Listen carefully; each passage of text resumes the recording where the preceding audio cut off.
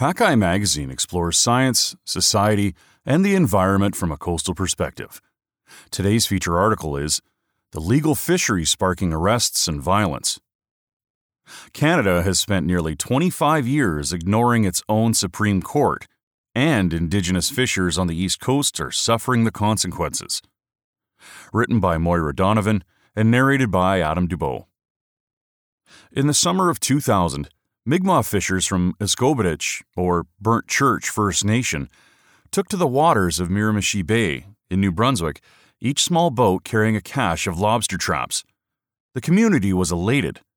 A national court decision made the previous summer had affirmed their rights as Mi'kmaq to support themselves through fishing. Although the weather was calm, the situation quickly deteriorated. Federal fisheries officers in powerful enforcement vessels surrounded the fishers, several times swamping the smaller boats and sending the occupants into the water. As tensions grew, non-Indigenous commercial fishers demanded that Fisheries and Oceans Canada, also known as DFO, pull Indigenous fishers' traps or threaten to do so themselves. For several nights in a row, both Indigenous and non-Indigenous people reported being shot at from boats on the other side of a divide that would prove to be about much more than fish. Atlantic Canada is home to the country's most lucrative fisheries, including lobster, with an export value of 3.2 billion Canadian dollars in 2021, and young American eels, or elvers, which can sell for $5,000 per kilogram.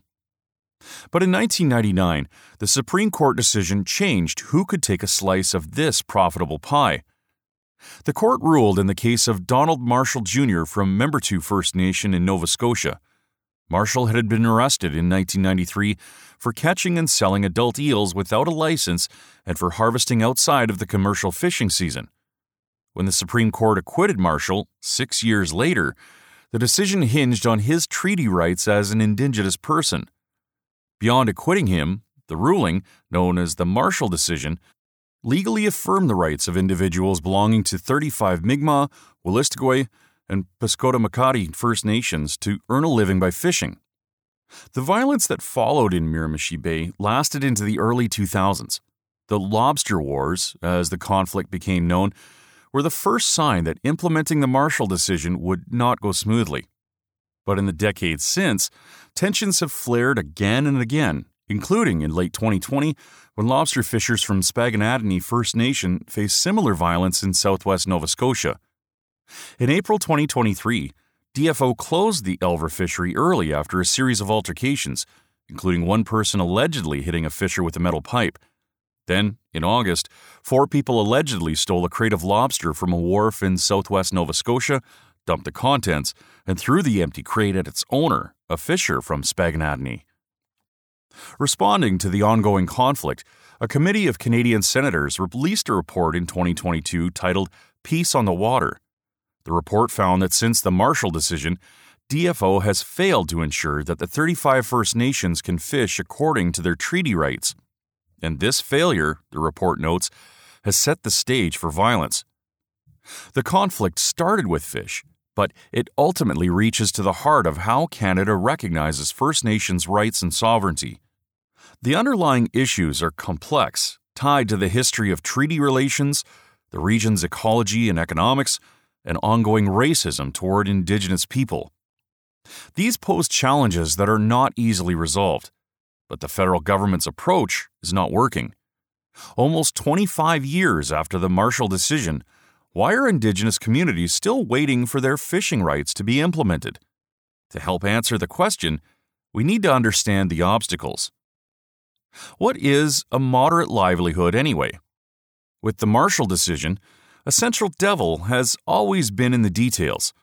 In 1760 and 1761, the British signed written agreements with Indigenous nations in what are now known as the Canadian Maritimes and the northeastern United States. The peace and friendship treaties secured First Nations hunting, fishing, and land use rights and, crucially, guaranteed that Indigenous people could trade for necessaries. For centuries, colonial governments largely ignored, overlooked, or deliberately suppressed these rights.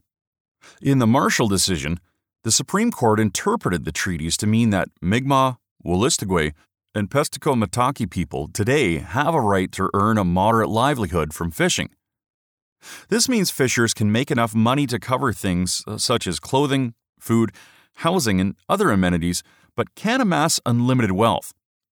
When Indigenous people exercise this treaty right to fish, these activities are sometimes known as rights-based fisheries, or in reference to the wording of the Marshall Decision, moderate livelihood fisheries.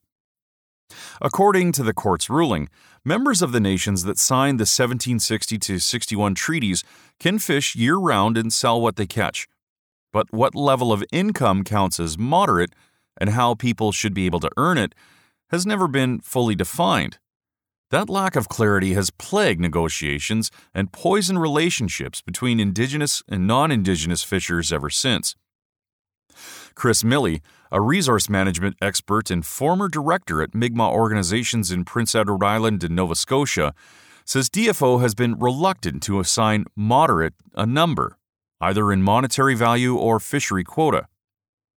Indigenous fishers say that pegging the right to a specific income is problematic, given that operating costs such as the cost of boat fuel and sales revenue for commodities like lobster can fluctuate. Additionally, what covers someone's basic needs depends on their circumstances, says Shelley Denny, a senior advisor for the Umaki Institute of Natural Resources in Cape Breton, Nova Scotia. So far, though, the focus has been on the moderate of the moderate livelihood, Denny says, meaning limiting Indigenous peoples, ensuring they don't make money like a non-Indigenous commercial fisher. On the west coast of Canada, First Nations have also seen their right to make money from fishing curtailed. In 2018, British Columbia's Supreme Court ruled that 5 Nuu-chah-nulth nations, who never signed treaties with the Crown, have the right to sell fish based on their long history of harvesting and trading seafood before Europeans showed up. But the court limited Nuu-chah-nulth fishers to using smaller boats than other commercial harvesters. The BC Court of Appeal revoked those limitations in 2021. Across Canada, though, the protracted fight to sell fish and the prosecution of Indigenous fishers who do so has amplified tensions around First Nations fisheries. Uneasy relations. If there's one word that sums up the moderate livelihood issue in Atlantic Canada, it's mistrust.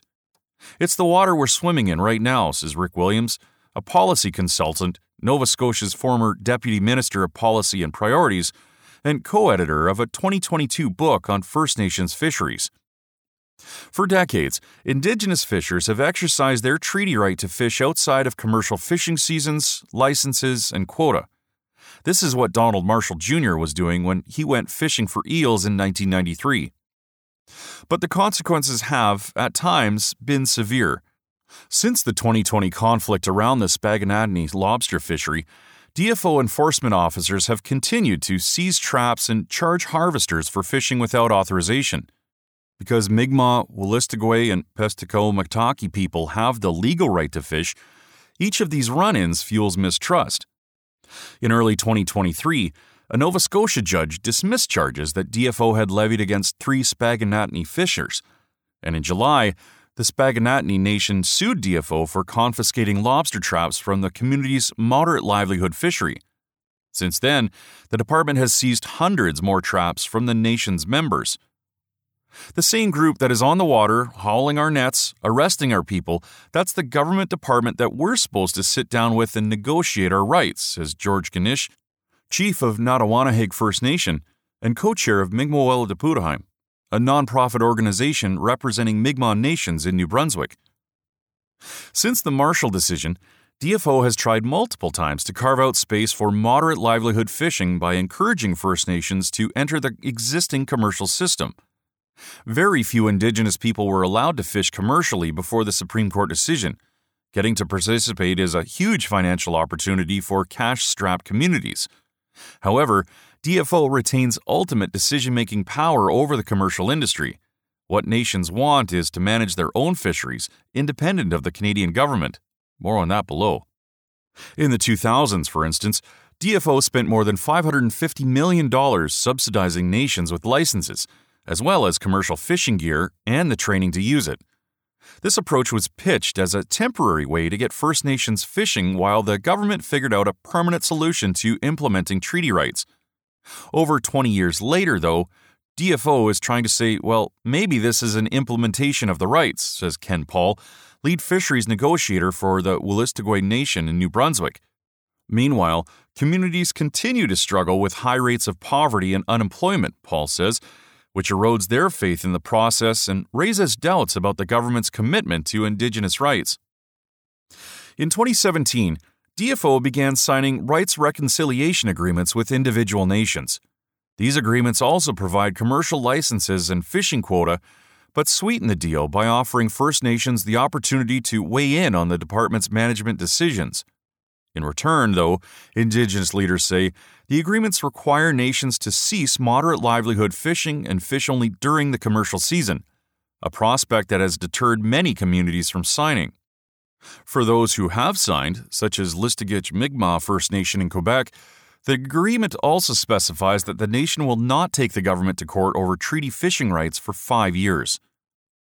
DFO negotiator Jim Jones told media in 2019 that rights reconciliation agreements recognize that First Nations have the right to fish in pursuit of a moderate livelihood, but avoid getting into how that right is defined. The intent, Jones said at the time, is to increase First Nations access to fish. In a separate statement, the department said that the agreements aim to outline how we can work together to collaboratively manage fisheries to ensure stability and predictability for the benefit of everyone. Since 2021, DFO has reached a new kind of arrangement with 15 First Nations to deal with moderate livelihood fishing. These understandings allow communities to create harvesting plans and fish without fear of interference from DFO, as long as they do so during the commercial season with departmental authorization. So far, this strategy appears to have reduced tensions with non-Indigenous lobster fishers in many parts of the region, though not in the country's most lucrative lobster fishing area, LFA 34. In August, 2 members of Canadian Parliament from Nova Scotia called on DFO to crack down on lobster poaching in LFA 34, where members of Spaganatney were fishing. The commercial lobster season opens there in November. Meanwhile, the province of Nova Scotia recently announced that it will increase the fine for buying lobster caught outside of the commercial season from $100,000 to $1 million, a penalty that will further stymie Mi'kmaq fishers' ability to sell their catch. Overall, the federal government's approach, making agreements and issuing fishing licenses community by community, has fostered inequality between First Nations. The divisive tactic has affected how strongly each community can negotiate and the financial investment that each has received, even though they all hold the same rights under the peace and friendship treaties. They basically undermine the First Nations' collective efforts, says Ganesh. If the government really want peace on the water, there has to be equity. Commercial fishers are frustrated too. Hanging over tensions between First Nations and government is the influence of the fishing industry. Commercial fishing associations have publicly expressed support for the Marshall Decision and reconciliation, but these groups generally want Indigenous fishers moved into the commercial fishery. Attempts to fish outside of that system are often decried as unfair. Everybody wants to move things forward in a peaceful way that's going to protect the fishery and build relationships that are robust and sustainable and friendly, says Millie, the former director of several Mi'kmaq organizations. But in trying to make everyone happy, including non-Indigenous commercial fishers, many of whom have also been fishing for generations, the result is that no one is satisfied, he says. Over the past 2 decades, the Canadian government has purchased licenses from non-Indigenous fishers who want to sell and has given them to First Nations communities, an approach known as willing buyer, willing seller. But there have been unintended consequences. For one, the Marshall Decision bumped up fisheries license costs hugely, says Susanna Fuller, Vice President of Conservation and Projects with Oceans North, a marine conservation organization. The cost of a lobster license has reportedly climbed as high as $1.8 million, an increase for which the government's buyback program is only partially responsible. That exorbitant price tag has made it more difficult for young maritimers who are not Indigenous to enter the fishery. But it also means that the commercial fishing industry is making money off the government's current approach for negotiating with First Nations. That's not a good use of funds if we're really working on reconciliation, says Fuller. In 2022 and 2023, DFO took a different tack, commandeering 14% of the Elver quota from non-Indigenous fishers without compensation and giving it to First Nations. The department claimed the license holders were asking too much. License holders were furious. Fearful that the government might do the same in other fisheries, non-Indigenous fishers asked the federal court in March 2023 to determine whether the minister's decisions to redistribute quota were reasonable. In August, the court upheld DFO's decision for the 2022 season, but the legal process for 2023 is ongoing. Whatever the court decides, Fuller says the situation shows the limitations of trying to implement the Marshall decision through the commercial industry. The Canadian government can't address moderate livelihood fishing with just money, licenses, or fishing quota, Fuller says. Indigenous rights go well beyond a lobster or a baby eel. Instead, the fundamental concern is sovereignty. Who has the power to make decisions? Under Canada's Fisheries Act, DFO has authority over managing fisheries. But the Supreme Court based the Marshall decision on Section 35 of the Canadian Constitution. Section 35 enshrines Indigenous peoples' right to self-government, which includes authority over the use of natural resources. Denny, with the Unamaki Institute of Natural Resources, says that while the definitional questions around the Marshall decision have posed challenges, it's the question of governance authority that has always been more foundational. The bigger issue is really about legitimacy, says Denny. For the Mi'kmaq, they don't consider the federal way of regulating fisheries as legitimate for Indigenous fishers, and vice versa. The federal government and the provincial governments don't consider a self-governing fishery that appears to be unregulated as legitimate for them. In her 2022 doctoral thesis, Denny proposed a few possible frameworks for Mi'kmaq fisheries governance, one of which is Indigenous communities making joint decisions with DFO. To move forward, communities may need to work with the department in spite of their differences. I think that there's an understanding that if we want to improve fisheries management, the federal government better start thinking of doing things differently and sharing that power, Denny says. According to Paul, negotiator for the Wolastoqey Nation, any real implementation of treaty rights will require recognition of First Nations management authority. This authority includes developing commercial harvesting plans, monitoring fishing activities and fish populations, and providing enforcement. So far, negotiations have been unsuccessful, in part, Indigenous advocates say, because Indigenous governance is not within DFO's mandate. That's why, in July 2022, the Senate gave DFO 1 year to transfer negotiations over moderate livelihood fisheries to Crown Indigenous Relations and Northern Affairs Canada. In a response to the Senate report, however, Joyce Murray, then Minister of Fisheries, Oceans and the Canadian Coast Guard, rejected the suggestion, saying DFO's regulations of rights-based fisheries is consistent with my statutory powers, duties, and functions under the Fisheries Act. Diane Leboutier replaced Murray as minister in late July. She has not yet waded into the moderate livelihood issue publicly. In a statement, the Senate committee expressed disappointment in Murray's response and wrote, "The government's stubborn insistence on the status quo is disrespectful to First Nations still trying to assert their rights almost a quarter century after Canada's highest court affirmed them." Are there enough fish to go around? There's another wrinkle here, one that limits how much everyone can fish. In 1999, just 2 months after ruling in the Marshall decision, Canada's Supreme Court issued a rare clarification. Colonial governments do have the power to limit treaty rights, the court decided, but only for conservation or other substantial public objectives, such as maintaining economic fairness or recognizing the historical reliance on the fishery by non-Indigenous groups. Legally speaking, protecting the health of fish populations takes priority. Once that's ensured, fish can be allocated to Indigenous fishers, then to fishing by non-Indigenous people. As a result, implementing the Marshall decision requires stepping outside of the courtrooms and fishing boats and into the ecosystem to make sure that Atlantic Canada's coveted marine populations, including lobster and eels, can sustain the harvest. During the most recent conflicts, both DFO and commercial fishers used conservation to justify opposing Indigenous fishing. When Spaganatney launched their moderate livelihood fishery for lobster in 2020, for example, many non-Indigenous commercial harvesters objected to fishing outside the commercial season and quota, citing concerns for the lobster population. But those concerns were unfounded, according to multiple scientists. The department's most recent assessment of the lobster populations in Atlantic Canada also found that all are healthy. For elvers, the situation is more complicated. American eels are in steep decline throughout their range, which stretches from Greenland to South America, including in rivers in New Brunswick and Nova Scotia. Elvers can be caught easily from the riverbank with a simple net, and the catch is extremely valuable. Both increase the risks of overfishing. But DFO doesn't monitor eel populations in every river where they're fished.